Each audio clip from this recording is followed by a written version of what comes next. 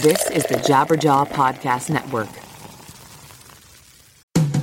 For years, I was so fed up with shampoo, I just stopped washing my hair. I quit completely. I was so sick of poofy, frizzy, limp hair, distorting my natural oils. Until a few months ago, I found Modern Mammals, and it changed everything. And by the way, right now you can visit modernmammals.com and use code LSS for 10% off. So check that out. So look, I heard about this through the podcast, and before I agreed to advertise, they sent it to me, and I was reluctant. But let me tell you, I should not have been. This stuff is absolutely magical. My hair felt better, smelled way better, and most importantly, looked better. And I know it will do the same for you as well. It doesn't have those hair-ruining chemicals like other products, and it doesn't leave any leftover residues. It works. Don't believe me? Go read their awesome reviews online as well.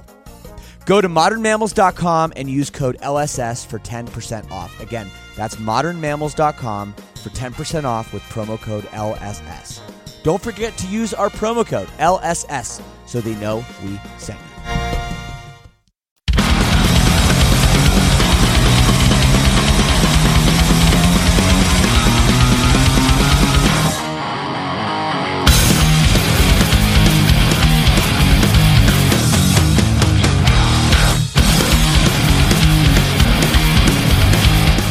Wayne Gretzky, not Aaron Judge. No. Welcome, everybody, to another episode of Lead Singer Syndrome, the 99th installment. Can you believe it? 99 episodes. So cool. Thank you so much for joining me as I take you into conversations I have with other lead singers. And today, we have a great episode. I speak to Matt from Trivium. What a band, what a career, what a nerd. This guy's awesome. I had so much fun talking to him. And this episode goes very, very in depth into, a little bit more of the science behind, I think, singing and screaming and the regiment that Matt does to keep his voice in tip-top shape, keep his body in tip-top shape is really, really interesting. So stick around. Number 99 is coming up in just a minute. Oh man, the great one. That's what this episode is. This episode is the great one. Before we get into that, I want to thank all my sinners in the Lead Singer Syndrome All Access Club for being awesome. We got some new members from last week. Obviously, we had a great episode last week with Kellen Quinn of Sleeping with Sirens. If you missed that one, definitely go back. Of course, if you want to get in touch with me, it's super, super easy. leadsingersyndrome@gmail.com. You can find us on social media. Just, search it. It'll probably pop up. Please add us. If you like the show, write a review on iTunes. That's super sick. And if you like the show, please tell a friend. Tell your brother, tell your sister, tell your mom, tell your dad, tell your aunt, tell your uncle. Let's get more people listening to this show because next week, episode 100 with a very, very special guest. I won't spill the beans on it. I know some of you know. I don't care that some of you know. It's going to be a big surprise for a lot of people. I'm very, very excited. And episode 101, the Halloween episode, is also going to be super, super cool. So make sure you're subscribed. Hit that subscribe button right now. I do not want you missing these awesome upcoming episodes. In news with me, my band Silverstein, we just announced a big tour today. We're doing a co-headliner with another Lead Singer Syndrome alumni. That is tonight alive. Jenna and the boys are hitting the road with us throughout the whole U.S. It starts, I believe, January 19th. We're pretty much playing everywhere, so make sure you go get tickets. The tour is called the Get Free Tour, so that's where you go, thegetfreetour.com. We also have another great band called Broadside opening for us, and another band who are super, super sick. You should definitely check them out. They're called Picturesque. So yeah, get your tickets now. We've got regular GA, we got the VIP packages, all that good stuff. So head over to thegetfreetour.com. And Silverstein, we have a brand new video for our song Lost Positives, filmed on location in Tokyo, Japan. Definitely worth a watch. So head over to the Rise Records YouTube channel. I think it's youtube.com/Rise Records, and you can check it out. Probably my favorite song on the new Silverstein record, Lost Positives. All right, enough about that. Enough about me. Let's get in to my conversation, a very interesting conversation with Matt Heafy of Trivium.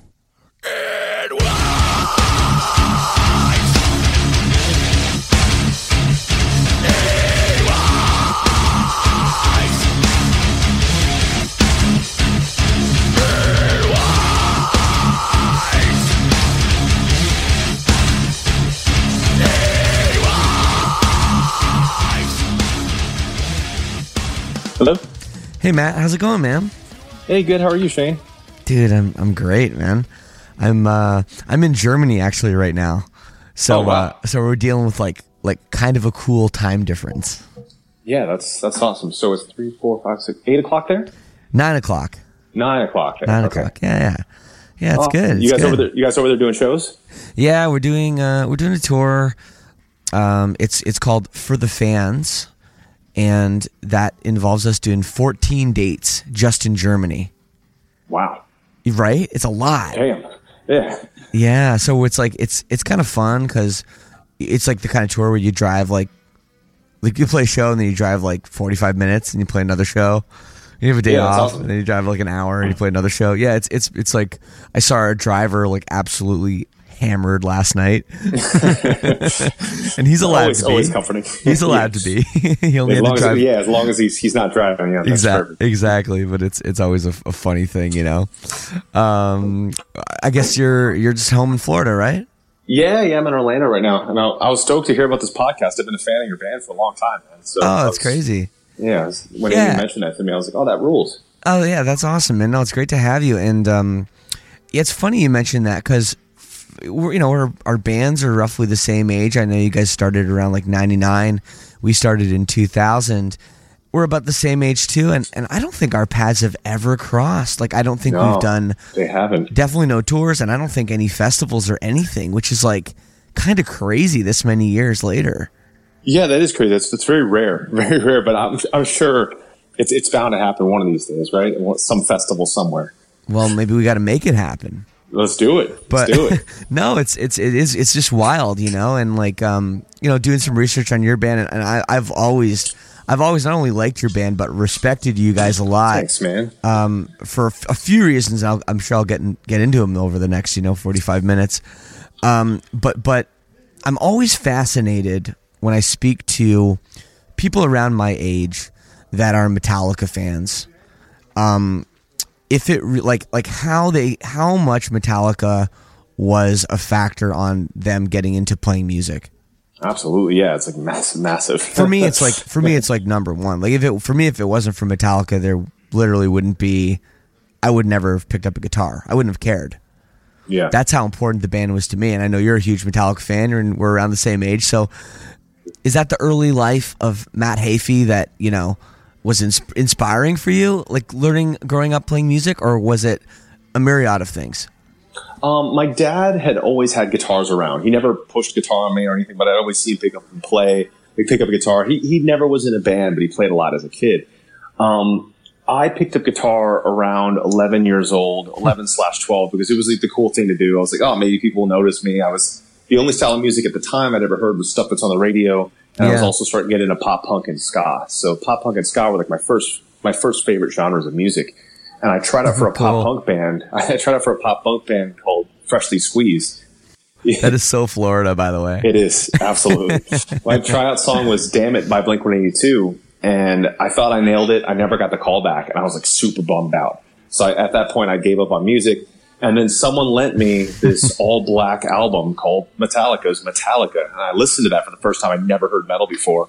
When I heard the music, I was like, I think this is the kind of music I'm meant to play in life. So I would put in as much time as I could until I was able to play that music. And then I ended up getting pretty decent at guitar, practicing all the time. I did my 8th grade. I first did 7th grade talent show like right after the Freshly Squeezed thing, or around the time of that. Yeah. I did Self-Esteem by The Offspring. It was just me and a drummer. And then in 8th grade, when I got kind of decent, I did No Leaf Clover by Metallica. It was just me and the drummer. And then the original singer of this high school band called Trivium asked me to try out for them. The tryout song was For Whom the Bell Tolls. I walked into this. I was in 8th grade, and everyone else were all like juniors and seniors in high school. And they were all kind of like laughing, like, what's this 12-year-old going to do? 12 or 13. And I came in and I nailed the song. They brought me in as a lead guitar player. The original singer left after 2 months, and then I was promoted to singer, and the rest is history. That's funny. It's cool too that like, you know, you never really had like any other bands. Like there was Freshly Squeezed, which you didn't get the gig. And who knows, maybe if you did get the gig with Freshly Squeezed, they'd still be together today. But Trivium is still together today with the same name. You know, I think you're just about to put out like your 8th album or something like that, which is like completely, you know, it's crazy to think, you know, you didn't even have a name change. Obviously, some people have come and gone. Yeah, a lot of people. But that's, you know, that's kind of a cool thing. Do you ever think about that, how unique that is? Yeah, and the Freshly Squeezed guys are still going around too. Like they eventually became this band called Rory out of Central Florida. Oh, I remember that band. Yeah, and now they're called Teenagers. Oh yeah, really?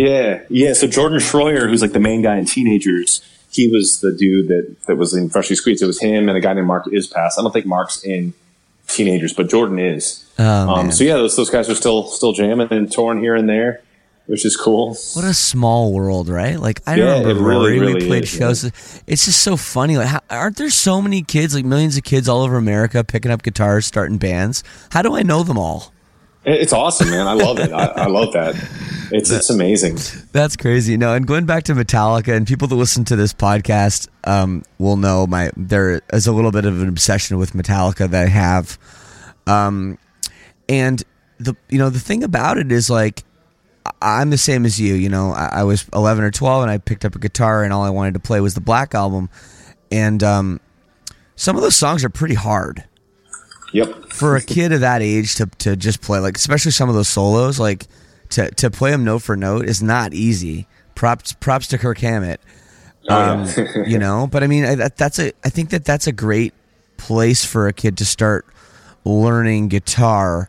I think when people got a little bit older and they're playing like, well, you're a little younger than me, I guess, but like with my age group, when like Nirvana and then like Green Day and The Offspring got popular, those songs were a lot easier to play, and I think like everything got a little more dumbed down musically. You know what I mean with younger bands. But you seem when like new metal came around, yeah, especially you're right, and then but you kind of stuck the course and worked on your craft, and now you're like a very, very good guitar player. Thank you very much. Yeah, it's when I didn't make it into the pop punk band, and I was trying to figure out why. And then when I heard metal and said basically, I was like, I want to duplicate these sounds. And the only way that I was able to is by default, by putting in the time where I wasn't really aware of that. I wasn't really aware of the fact that I was practicing and rehearsing and treating this thing like a sport. And I really haven't had that click up until 4.5 years ago. I know that sounds really weird because I've always played guitar in Trivium, and I've always sang and screamed in Trivium and kind of just fiddled around and like just figured out how to be good at things, and not really realizing it was drilling, and not really realizing that was specific stuff. I was like specific training that I was putting into it. Right. But about 4.5 years ago, I got into Brazilian Jiu-Jitsu, and to have to learn something from the ground up for really what felt like the first time in my life, that's what showed me what true practice ethic is. And I started reapplying that to guitar and vocals again. Wow. So, when I got into jiu-jitsu, I started making my day, like when I'm home Monday through Friday is like clockwork of a schedule.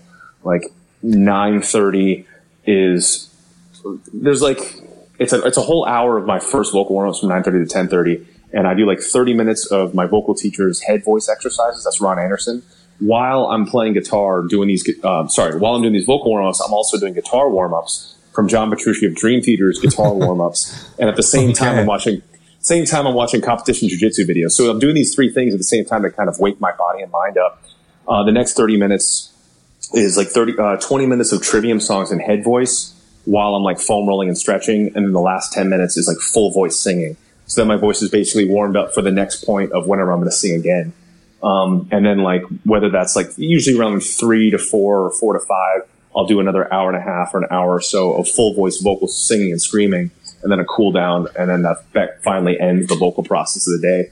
But I started doing that after, like, I blew my voice out on our 6th record on tour. Yeah. And I had to, like, relearn how to sing again. And I thought I'd never scream again. But thankfully, I found, like, a safe way to start screaming again. So that's why I've applied all this stuff. But that crazy, weird schedule stuff was, partially from my dad. My dad is a Marine, and my mom's Japanese. So it's, like, 2 very regimented, disciplined, intense cultures.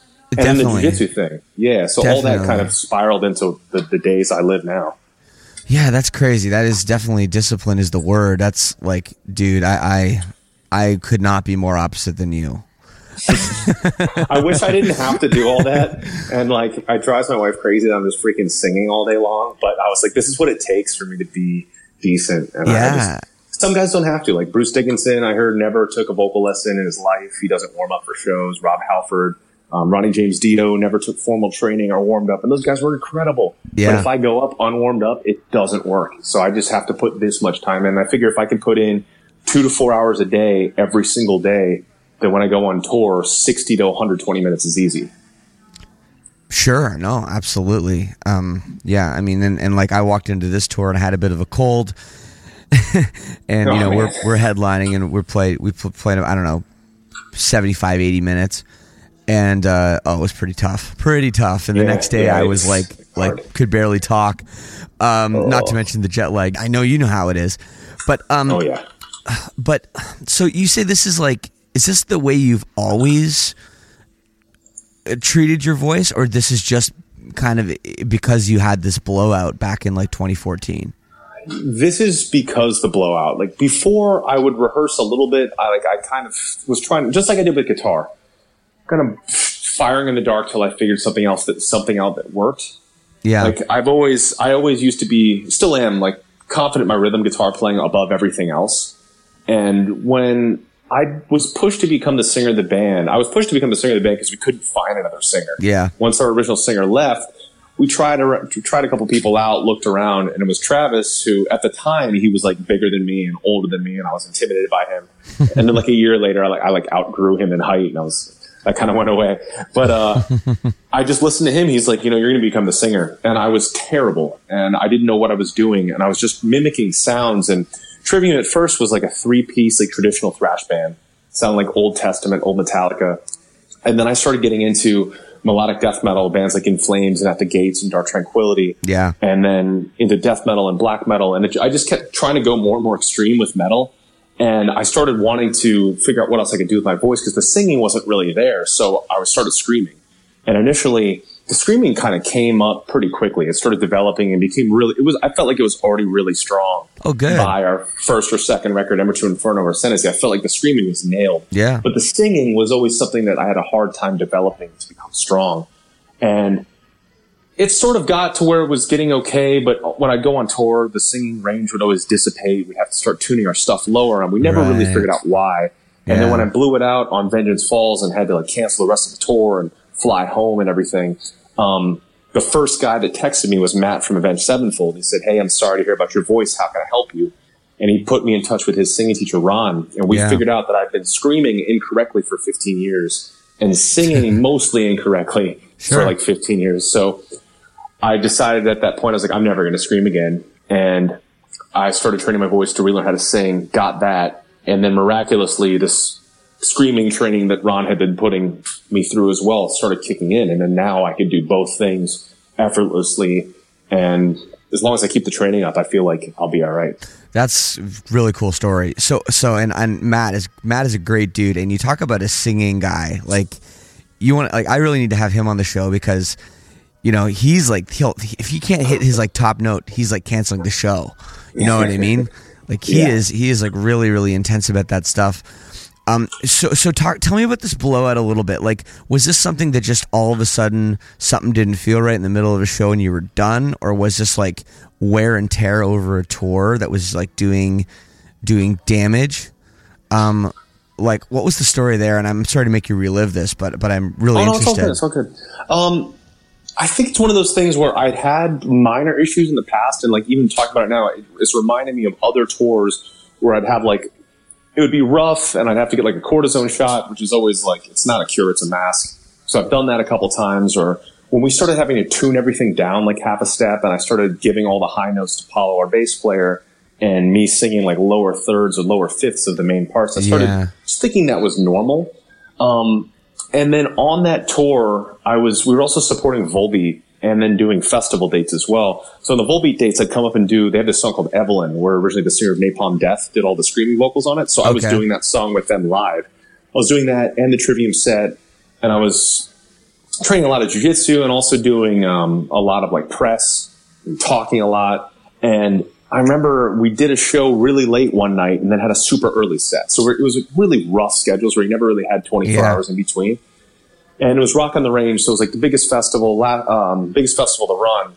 And that morning I woke up, I was like, all right, it's not feeling good. I'm not going to talk. I'm going to warm up really easily, go up and do the show. And I felt it from the first note. I was like, my voice, I only have this show. So I gave that one show everything I had. I told everyone, I'm like, it's done. It's done. It's not going to be cured.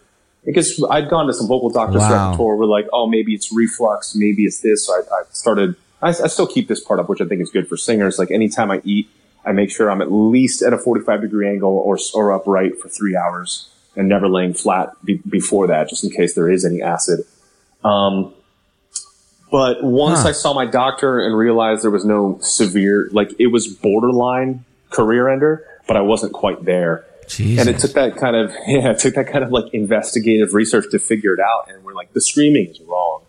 Like the way, my old screaming that's across all our records, and I actually do on our 8th record as well, is so incorrect. And it's just me it's like me ripping my vocal cords apart, like screaming the loudest, weirdest sound that I can. Right. But the way that Ron has taught me, and I can finally describe it, I could never teach it to anybody, I don't think, but it rechambers that vibration of when your vocal cords are really loose, they make the screaming sound when they're like bashing together.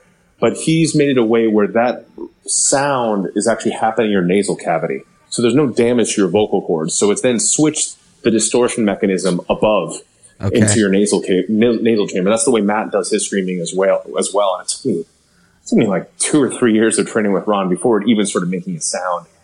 And even the last tour, I didn't really get it great until like the last 2 weeks of the tour. And now I feel like I have it down. Wow, this is also crazy. I definitely scream wrong. I mean, the wrong way sounds freaking awesome, but the difference is like when we do what you and I do, it's like we have to do that every night, or we have to do that 3 to 5 shows in a row for an entire run, and that's what is difficult. But for the record, I'm all for giving it whatever it takes, and that's why when I said I would never do it again, and our producer was for Record 8, Josh Wilbur, who produced our record, he's like, please, I've been a Trivium fan forever. I want to hear your old school scream because I love it. Wow. And once we finished all the clean singing, I was like, all right, I'll do it because it's what it takes. Because the safe screaming sounds good for live when it's like a loud ass venue and it's a PA and there's effects and people are just getting into it. You can't tell the difference. But then when it's for the record, you can tell. And so for the record, we went full on the old school way. And amazingly, I think all the training I've been doing really made it where it didn't hurt. I mean, it was only like 2 days of recovery and I was back to being fine. But I could tell when I did that for the studio, that is not the way to do a live show. There's record screaming and singing, and then there's live singing and screaming. I agree with you too, though. I totally agree with you. And I think that also when you talk about, okay, I got to scream this whole entire verse before I get a little of a break and I get to use the singing mechanism of my voice, right? When you do it in the studio, like there's times when I don't even sing the whole verse. I'll just like scream the whole verse. I'll just scream like the line. And then punch in the next line. Do you know what I mean? And that way I can give all my breath and all my, on one line. A lot of people don't like, a lot of kids and stuff don't realize that's how a lot of this stuff happens. That's the magic, is doing it over and over again, line by line. And I punch in words even when I'm screaming. So I think that helps with the vocal health. Absolutely. And that's the way that it has to be done on the record to make it sound great. But then when it comes down to live, it's about sustainability. And if it's not something that you can do every single day, then it's not going to work. So that's what I was doing. I was basically doing studio performance live every single day. And that's something I feel like most bands do by default anyway. I think so. And some guys can survive off of that. Some can't. Some guys just naturally sing correctly. And for me, I'm not the kind of guy who sings correctly, obviously, because it didn't happen correctly for 15 or 16 years. And that's why I had to retrain myself. And that's why when I'm at home, it's such an intensive daily thing to just drill more of the good habit back in to get rid of 15 years of incorrect. Right. But, like bands like us, when we have, we have two different types of things, right? We have singing and we have screaming. Mm-hmm. When we started, you started in 99, we started in 2000, there hadn't been a lot of bands that had done that over like a long career, like that way. Sure, there's like someone like Slayer, and there's been like some heavy bands that are just like yelling, and they've been yelling for a long time, and they're able to, their voice hasn't broken. Yeah. But I remember reading an interview with Chester from Linkin Park a long time ago, I think when they were on like their second album, and he's like, I don't know how long I'm going to be able to do this. Like, maybe I just won't be able to do this one day. Cause like, he's giving it all of his, his voice. And I really think like I'm sure when you started the band, you didn't know you'd be doing this in 2017. Mm-hmm. Right. You never expect that to happen because there weren't like hardcore punk metal bands like doing this kind of sound that had been doing it that long. Mm-hmm. Absolutely. Yeah, that's totally true. And that's why a lot of bands, they started doing it where they split it as well. Like where the of course, God, it just screams, God, it just sings. And I've come across a lot of other bands sort of in our genre and like kind of that ride the line on the outside and in between of our genres and stuff. And these guys, like some of them just go album, like I said, like album delivery every show. So maybe the first 2 or 3 shows of the run, they're on fire, and then it just starts to deteriorate.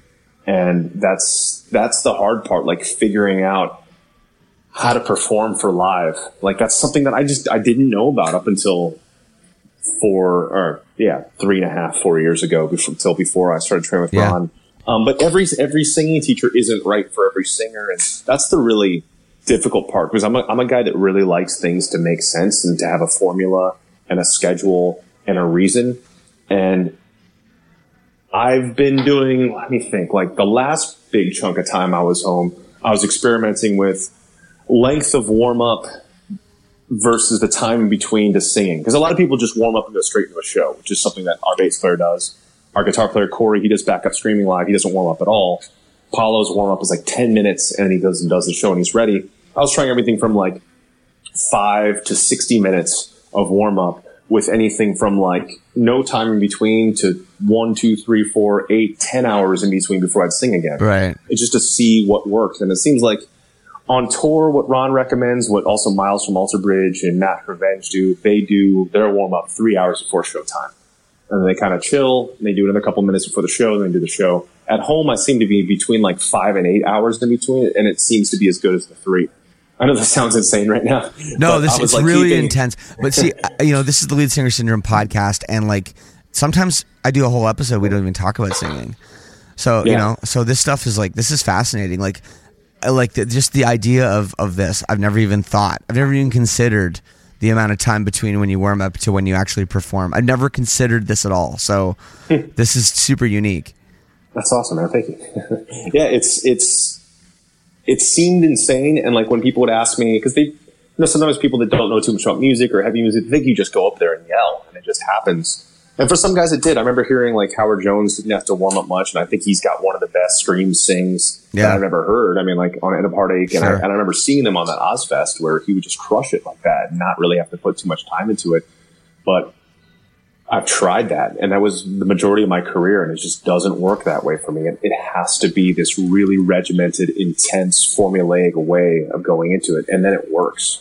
What happens if you have like an early festival slot? Like I wake up even earlier. Like let's say, because we have had to do some of those Wimmer festivals where we're on at like 12:30. Yeah. So I'll make sure that I'm up 30 minutes before 9:30, so that way I can get up, eat, get a little bit ready, and then do that 3-hour warm up for an hour, and then scale the day that way. Damn.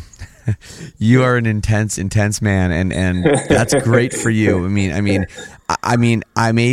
you had your wake up call, I guess, and you needed to do that. And here you are, like, still doing it, and I know you got a big tour coming up as well. Hey, it's Kaylee Cuoco for Priceline. Ready to go to your happy place for a happy price? Well, why didn't you say so? Just download the Priceline app right now and save up to 60% on hotels. So whether it's Cousin Kevin's Kazoo Concert in Kansas City, go Kevin, or Becky's Bachelorette Bash in Bermuda, you never have to miss a trip ever again. So download the Priceline app today. Your savings are waiting. Go to your happy place for a happy price. Go to your happy price, Priceline. When you guys are doing like booking a headline tour like you have coming up in October, do you take a lot of days off? What do you like to do as a singer? I mean, because we're still at we're the size of band where we, any days off is eating away at like finances. So of course. I tell booking agents and managers, please, the maximum in a row nowadays I prefer is 5. I still don't like doing 5, but I'm like, if I have to do 5, I'll do 5. So it's anywhere from 3 to 5 in a row, then a day off, 3 to 5 in a row, then a day off. Every once in a while, if it's insane booking, you're like, listen, Matt, are you cool with this 6 in a row? Are you cool with this 5 or these 2 5s in a row? And they'll always run it by me. And that's why I train so much off tour. Because again, I want to credit that to jiu-jitsu. Thanks to jiu-jitsu. Like the idea of that, because I never played sports as a kid. I did like karate as a really little kid, but to do something like jiu-jitsu, and I've competed, and I've realized the competition is not for me with what I do career-wise, but I'm glad I did it. You do all this training 5 to 7 days a week, 1 to 2, 3 hours a day of all this stuff for this one sport, just for a 5-minute competition. Right. 5-minute competition where the competition that I did, I got beat 12 points to nothing, and I got rear naked choked out. And my face was purple and I almost passed out in front of all my friends and everything. And all this training, all these years I put into it just was a defeat. But that's a good thing, because it shows you that that's what the training is for. And that's what a lot of musicians have kind of lost the plot on, is that we put all the practice and the time into our instruments and our vocals. So that way when we go on tour, you don't have to think. And I remember I've had another singer tell me, when I told them the same thing I just told you about my regiment, my schedule, they're like, well, that's not really rock and roll. And I was like, actually, me, when I walk up on stage, I don't have to worry, am I going to hit this note? Am I going to last through this? Is this stream part going to work? Do I know the words to this?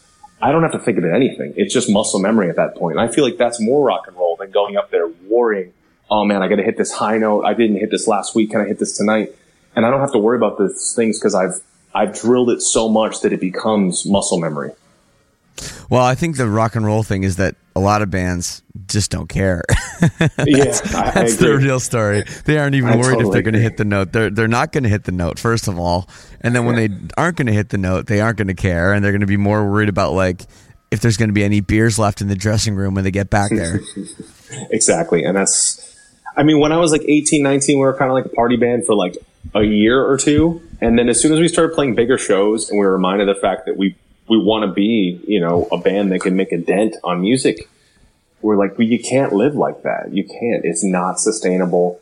I mean, maybe there's like an exception to the rule every once in a while, like the Rolling Stones. But I mean, that's the freaking Rolling Stones. They've written some of the greatest songs ever. So yeah, it's like, if you really want it, you have to put in the work for it. And that's something we know really well what it is to work. And like for the last record, and for every future record from here on out, because we did Silence and Vengeance slightly different. We went into it really open-minded with the great producers that we had for both those records, and we said, how do you want to do these records? And they wanted us to be flexible, not be too committed to the music, have it like 60, 70% committed, so that way still be malleable when we're in the studio. But we realized that all of our favorite Trivium records have been done in a way that we go into it over-prepared. And that's what we did for The Sin and the Sentence. We were so prepared, it was ridiculous, to the point where we already had every vocal part memorized. Most guitar solos were written. The music was like 99 to maybe 100% there before even ever setting foot in the studio. And in that way, when we go to the studio, things can become even better from there. So we like to be, I'm thankful that all 4 of us in the band are addicted to practice and like sickly obsessed with being overly prepared for everything we do, that's just the way we have to do it to do well. Props to you guys. Yeah, I was watching, I was watching your little kind of studio documentaries. I guess you're talking about the new record that's coming out, The Sin and the Sentence. October 20th. There's a little plug. Thank you very much. And literally, I think it was Paulo was talking about just your practice schedule and how, like, he's like, yeah, most bands just wouldn't even be fun, you know? But for you guys, it's like putting in this work is fun for you guys to practice so much. It really is. I love it. I always want to be prepared and ready to go, and for there to be no question whatsoever of what anything I'm going to do or say is.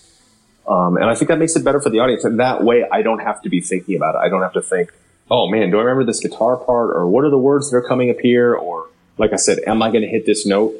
It's just going to work. And I don't have to think about that. I can just enjoy the show. Okay. So I got a real question for you. What do you do for fun? Practice. No, for fun. Dude, you are such a nerd. Definitely Brazilian Jiu-Jitsu is my other addiction in life. I'm so hooked to that. It's I've since weaned it down a little bit. I was doing like 6-7 days a week, but I figured for my body to be able to survive, it's 5 days a week. Usually, like when I'm at home, Monday through Friday, 2 hours a day of Brazilian Jiu-Jitsu, and then I'll also supplement like 3 days a week with kettlebell training for like 20 minutes as well. 2 days a week of Ashtanga yoga. There were like 7 years where I just did yoga, but since getting into Jiu-Jitsu, it's been all about Jiu-Jitsu. And I've recently, for anyone that's listening that is into Jiu-Jitsu, I've recently fell in love with like a lot of leg attacks, because like Jiu-Jitsu is joint locks and chokes. So all those things are at your fingertips, and there are all these different styles of Jiu-Jitsu practitioners, people that like certain submissions better, certain styles of guard better. And I've really fallen in love with like the leg attacks, especially these things called heel hooks, which are considered the most devastating of all the joint locks that exist. So I've really been getting into those a lot. So Brazilian Jiu-Jitsu, I love food. I love to eat. There was a while I was cooking a lot, and I had a food blog. I've since pulled that back a little bit. So not just eating. And then when I'm at home, it's always like my wife and I are cooking at home a lot, but it's always healthy, because when I go on the road, I kind of eat whatever I want most of the time, but I keep the training up. And then gaming. I started Twitch streaming about 4 months ago. I've built up a pretty fun little following, and I've always loved video games. And I befriended some YouTubers and some Twitch streamers on the last couple tours, and they encouraged me to start that stuff myself. So I started a YouTube channel where I do like covers and some lifestyle stuff. And then my Twitch streaming is like me playing games on competitive gaming. Wow. And yeah, that. So super nerd stuff. Okay. So yeah, you got lots of stuff going on. That's crazy. One thing about your legacy is it's, you know, it's funny when you have so many records that you can talk about, like, oh, this, like our favorite Trivium records were these ones, you know what I mean? And I mean, you've done a lot of stuff, and I remember it was the record The Crusade came out, and everyone was like, whoa, like this record is different. He sounds different. Walk me through that time in your life and how it was to get that reaction that was so polarizing from your fans. Well, we had just done Ascendancy, and the only country that, I mean, it did really well in America and exceptionally well in the UK. Like the UK, the record went gold, and one of the songs was played on BBC Radio 1. We started having a bunch of sold out tours over there, and things were going great, but I started looking around and started seeing that I'm not saying that by any means whatsoever did we pioneer any kind of sound, but a lot of other bands had the same ingredients we had. Yeah. Guys were singing, screaming, breakdowns and solos, a mixture of metal and hardcore, and like other elements coming in here, melodic death metal and emo and all these things all into one band. And I said, well, we have this and other people have this as well. And Ascendancy's doing really well. And I'd see that other people still didn't like us, like metal fans didn't like us. And I said to myself a couple of things. That I wanted to make a record to show what else our influences are, to show traditional metalheads and purists where else we come from. But I also wanted to make something that was the exact opposite of everything we've ever done and then what everyone else was doing. And I said, let's drop all the ingredients that everyone else is doing that we just did. So let's drop breakdowns. Let's drop screaming. Let's make this stuff sound more like the classic roots of where our music comes from. Get rid of everything from like a certain era on and go backwards. And that's what The Crusade was. It was us making a polar opposite reaction to everything we just did, which could have been suicide, but luckily it did piss off and scare a lot of fans of Ascendancy. Yes. But it also got us a whole new slew of fans we've never had before. I mean, Iron Maiden brought us out on the tour right after that record came out because they were into that record. And then other countries started getting into us. Because at that time, it was just the US and the UK that liked our band. And then other European countries started following suit. And then we showed early on that we're the kind of band that at any time our record can be very different. And so then next thing you know, before record 8, we have 7 records that are different from each other. They are, Yeah, which is a good thing. And I feel like Sin, we had to make something that made everything else make sense. So I feel like the Sin in the Sentence is like a mixture of record 1 through 8. And there's no other record that does that. Like you can't say like record 4, which is kind of our most prog metal / death metal-y record, that doesn't encompass our entire career, but Sin does. So it's cool. And I like that we are that analytical. And, you know, when we were making the Sin in the Sentence, we said that this has to be the best record we've ever made, or there's no point in carrying on with this band. You know, like we were to that level of extremity with this. And we said, you know, if this isn't the best thing, what's the point for ourselves and our fans? And how much longer can we even survive if we make something different again? So thankfully we made something good. I totally believe all the stuff you're saying, and it makes so much sense. Do you go back and listen to your old records? Like when you're kind of saying, okay, I want this new record to be like you know, just sort of a combination of our all encompassing of our career.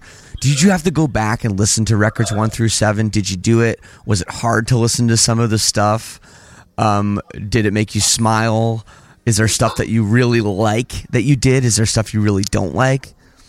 I mean, for when we were making Sin, no, we didn't look at it in a way of ever wanting to go back to anything. We just wanted to make everything tie together. So yes, we do like to listen to our stuff, and yes, we are really analytical of ourselves. Like I feel like with the Crusade, I love some of the songs on it. There are some of the songs where I feel like we definitely reached too far into seeing what else we could do as a band, and they didn't hit the mark. And there are a couple songs that are incomplete on that record.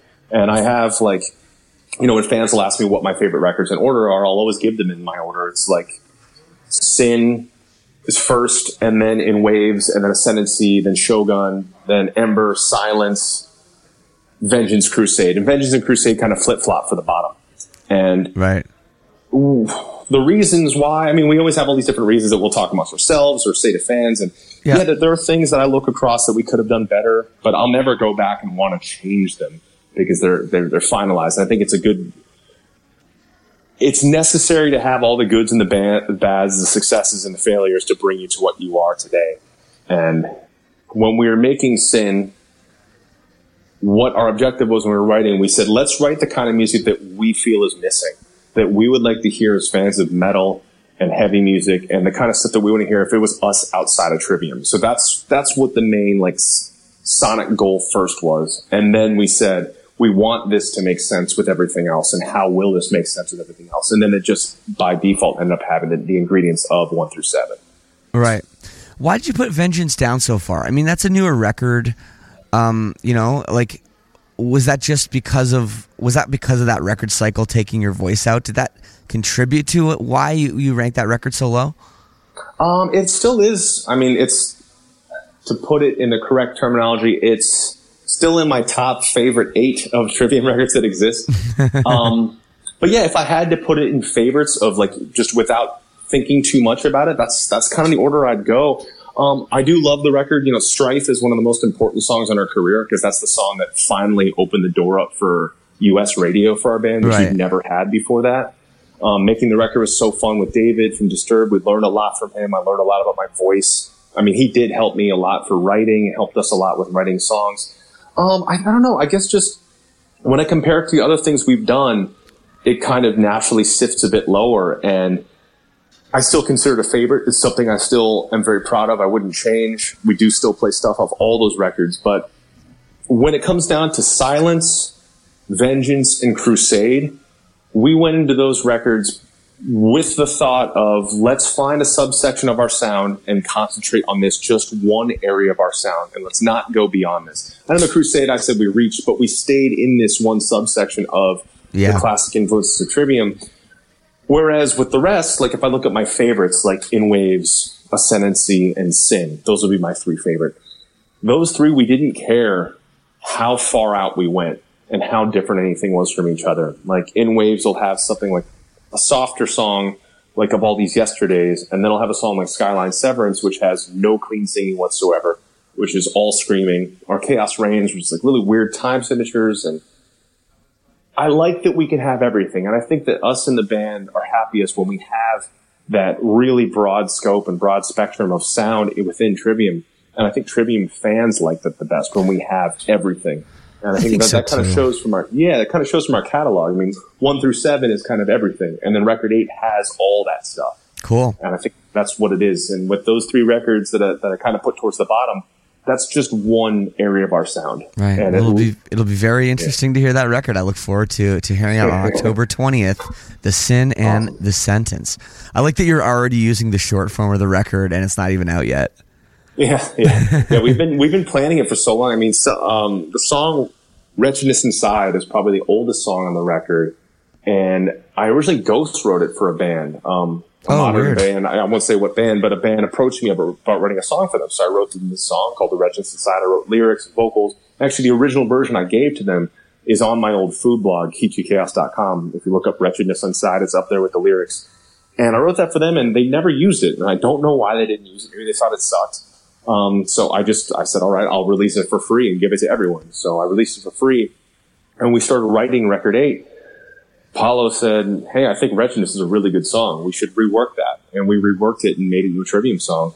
So some of the stuff has been around for a while. And then he started writing some of his earliest riffs before Silence in the Snow even ever came out. And I think when he was describing why he did that, because we were doing an interview and they asked him when he said that, he said because he feels like when we did Silence, we didn't let out that other part of our sound. It didn't have that extreme aggression.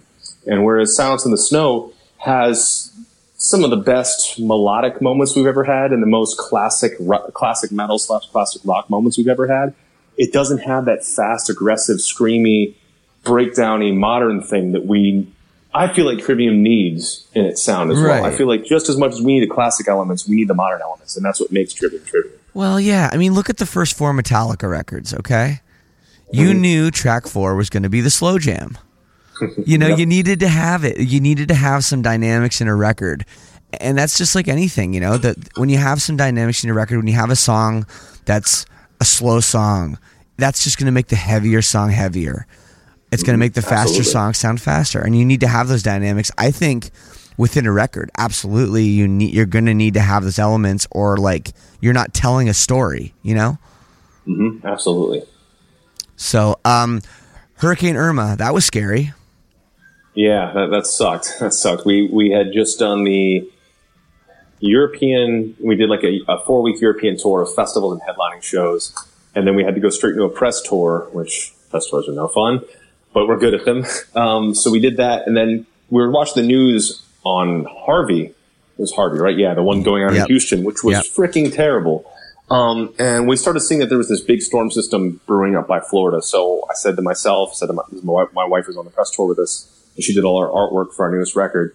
Oh, cool. And I was talking to Paulo as well, and I said, I want to prepare for this storm that's hitting Florida as if it's going to be as bad as it would just happen in Houston. So we basically got home right after the press tour. Next day, went and started stocking up on food and water. And so luckily, a lot of my friends are like firefighters and first responders, so I have tons of first aid kits thanks to those guys. They always give me first aid kits before I go on tour. But then I wanted to get stuff like propane for the gas grill. I wanted to get a generator. And then the thing was declared as like a national emergency by Monday. And then I've never seen this before, but like gas stations being out of gas and fuel canisters being out and generators being sold out everywhere and just being general pandemonium for prep. So I had to like drive to a different city to find a generator after Lowe's.com like canceled our order without telling us on our generator. And it was this massive prep. But luckily by the end of the prep, I think we could have survived for 2 weeks with no power. So I'm glad I could do that. I learned how to board my own windows up, which I've never done before. It was definitely the most adult I've ever felt before. Yeah, totally. Well, you stayed through the whole thing. You didn't leave. No, Orlando was not in an evacuation zone. Okay. I definitely some people were like, hey, why didn't you evacuate? But for us, it was like, if we evacuate, we're taking away resources from a city that needed to evacuate. And so we didn't need to evacuate, thankfully being pretty inland. And we just forwarded the house up and hoped for the best. And thankfully there was no damage. We have a giant like multi-100-year-old oak tree in front of our house that just lost a lot of its limbs. But nothing broke anything. We lived off a generator for a little bit, and then we found out my wife's parents, they had power, so we went and stayed at their place. So we kind of sold out a little bit, but I was happy to know that... that's not selling it. Come on, it's survival. Yeah, so I was happy to know that I prepared well, and it felt like could have lived through The Walking Dead. Right. And now you got all these boards. Are you going to build a treehouse or something? I'm keeping him in the garage for the next storm. Yeah, and you know it's coming, man. That's the horrific part. It's very sad. The earth is very angry at us, and it's letting us all know that. But climate change is a myth, right? That's what they're saying. Obviously, by our super hurricanes that keep coming up and hanging out in warm water next to Houston and just pummeling it for 5 days. No, it can't be a coincidence. No. Yeah, the earth is very fucking angry at us, is what I just keep saying. Because we get what we put in. And I feel like we have not been treating the earth the way it deserves. That's right. If only everybody had your regiments and your, your planning and your, man. You're an impressive guy, Matt. Thanks for taking the time out of your very busy schedule.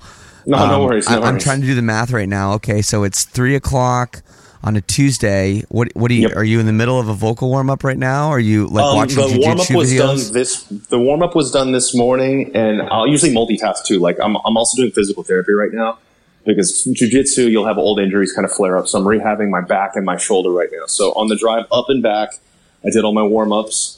Also went to cryotherapy and chiropractic while doing warm ups in between. So once we get off the phone, I'm going to do my second warm-up, do my true singing practice, cool down, and then start Twitch streaming. Okay, cool. Well, that's awesome, man. So, before I let you go, and again, thanks for taking the time. Anything else you want to plug that you're doing? Let the people know. I mean, I know you got a tour coming up. Yeah, for everyone that's interested in seeing us, we've got, I think, one of the coolest tour bills we've ever had, ever. It's Trivium and Arch Enemy co-headlining. We're also bringing out While She Sleeps, who I think is one of the best modern metal bands. Awesome, and Fit for an Autopsy, who I listen to that band daily going to jiu-jitsu. It's some of the heaviest shit I've ever heard in my life. Anyone that likes video games, follow me on twitch.tv/Kichi Chaos Reigns. That's Kiichi Chaos Reigns. And my YouTube, Matthew Kichi Hafey, for covers like I did Damn It by Blink-182, except I did it in the vein of if In Flames in like the mid 90s would have wrote Damn It. My. So that's the way I did that song. Yeah, and if Johnny Cash sang it. So I did Damn It like that. Damn, so you're just like, it's come full circle from Freshly Squeezed. Absolutely, that was the plan. Redemption. That was the plan. Yes, it is. It is. But I'm just gonna do a bunch of weird stuff. Like I've been doing like oldies like Roy Orbison and Elvis. Did Blink. I really want to do. I did Trivium. We did this like acoustic version of a My Chemical Romance song for their anniversary of Black Parade on Kerrang. Oh, but yeah. Kerrang never released our cover, so I should do that. Yes, you should. Stuff like that. Just things that I don't normally get to do for fun. Well, I think it's great, man, and I think I think if my advice to you is you should do stuff like that and let loose once in a while. Yeah, that is my worst thing is I never do let loose. I need to do more of it. Like I think too much. Obviously, you do you, Matt, and all the best with the new record. I can't wait to check it out and have a great tour when you go and everything else, man. Thanks for taking the time. Thanks so much. Yeah, and stay in touch. Like just in general, like outside of like congrats on the podcast. I can't wait to check it out. But like if you ever were in the same area or whatever, you just want to shoot the shit, just absolutely send me a text. If you're ever up in Toronto, let me know as well. And I got your number now. So awesome. Wait, is your number? I won't read it on the air. It's the it's the one I have. It has 921 in it, right? I don't know, 407 maybe. I don't remember the area code actually, but that would just be a guess. But yes. Yeah, absolutely, man. Thanks again, and thank you very much. I'll see you around. All right, man. Take care. Yeah, cheers, bud. Later. So there it is with Matt. It just goes to show you that 99 episodes later, I can still learn things from another lead singer. And it's amazing. The warm-ups he does, all the stuff he does, the practice, the perfecting of the craft, you got to hand it to him. And I mean, that's got to be the reason that Trivium, here they are with their 8th album. They've had a great career and it's still going. It's still going strong. Before I play a new Trivium song, and believe me, it's a ripper, you're going to want to hear this, I want to remind you guys again, if you like the show, if you want more contact, more interaction with other fans of the show and myself, if you want Lead Singer Syndrome merchandise, the only way to get it is to join the All Access Club. I'm not going to harp on it too long today. All I want to say is check it out. The link, leadsingersyndrome.com/allaccess. For as little as $6 a month, it gets you in, and we're having a blast on there, believe me. So check it out, leadsingersyndrome.com/allaccess. So the new Trivium record, The Sin in the Sentence, is coming out in just a few days.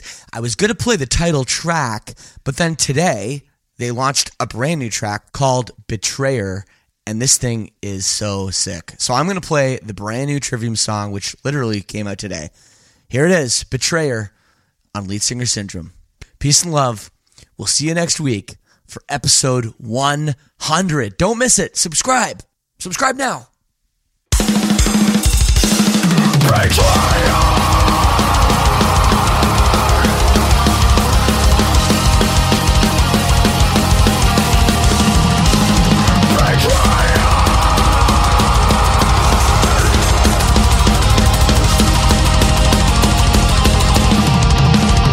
I say betrayer, swear I've given you so much naysayer. I watch as you just lapped it up unwilling. Addicted to be without dignity, a cheater.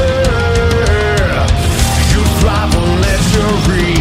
I don't know what I expected. Was our time even real? Your callous heart never seemed affected. Doesn't matter even know how to feel. What's all you want from life? Triage, come day or night. I'll never be a victim for you. I'll never be your fool.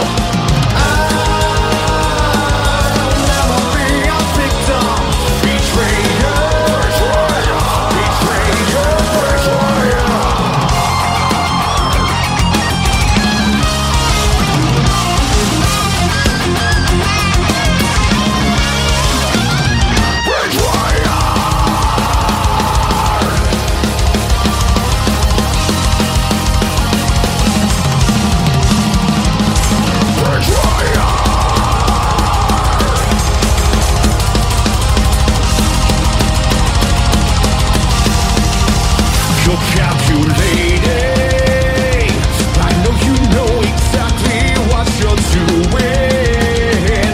Your selfishness, your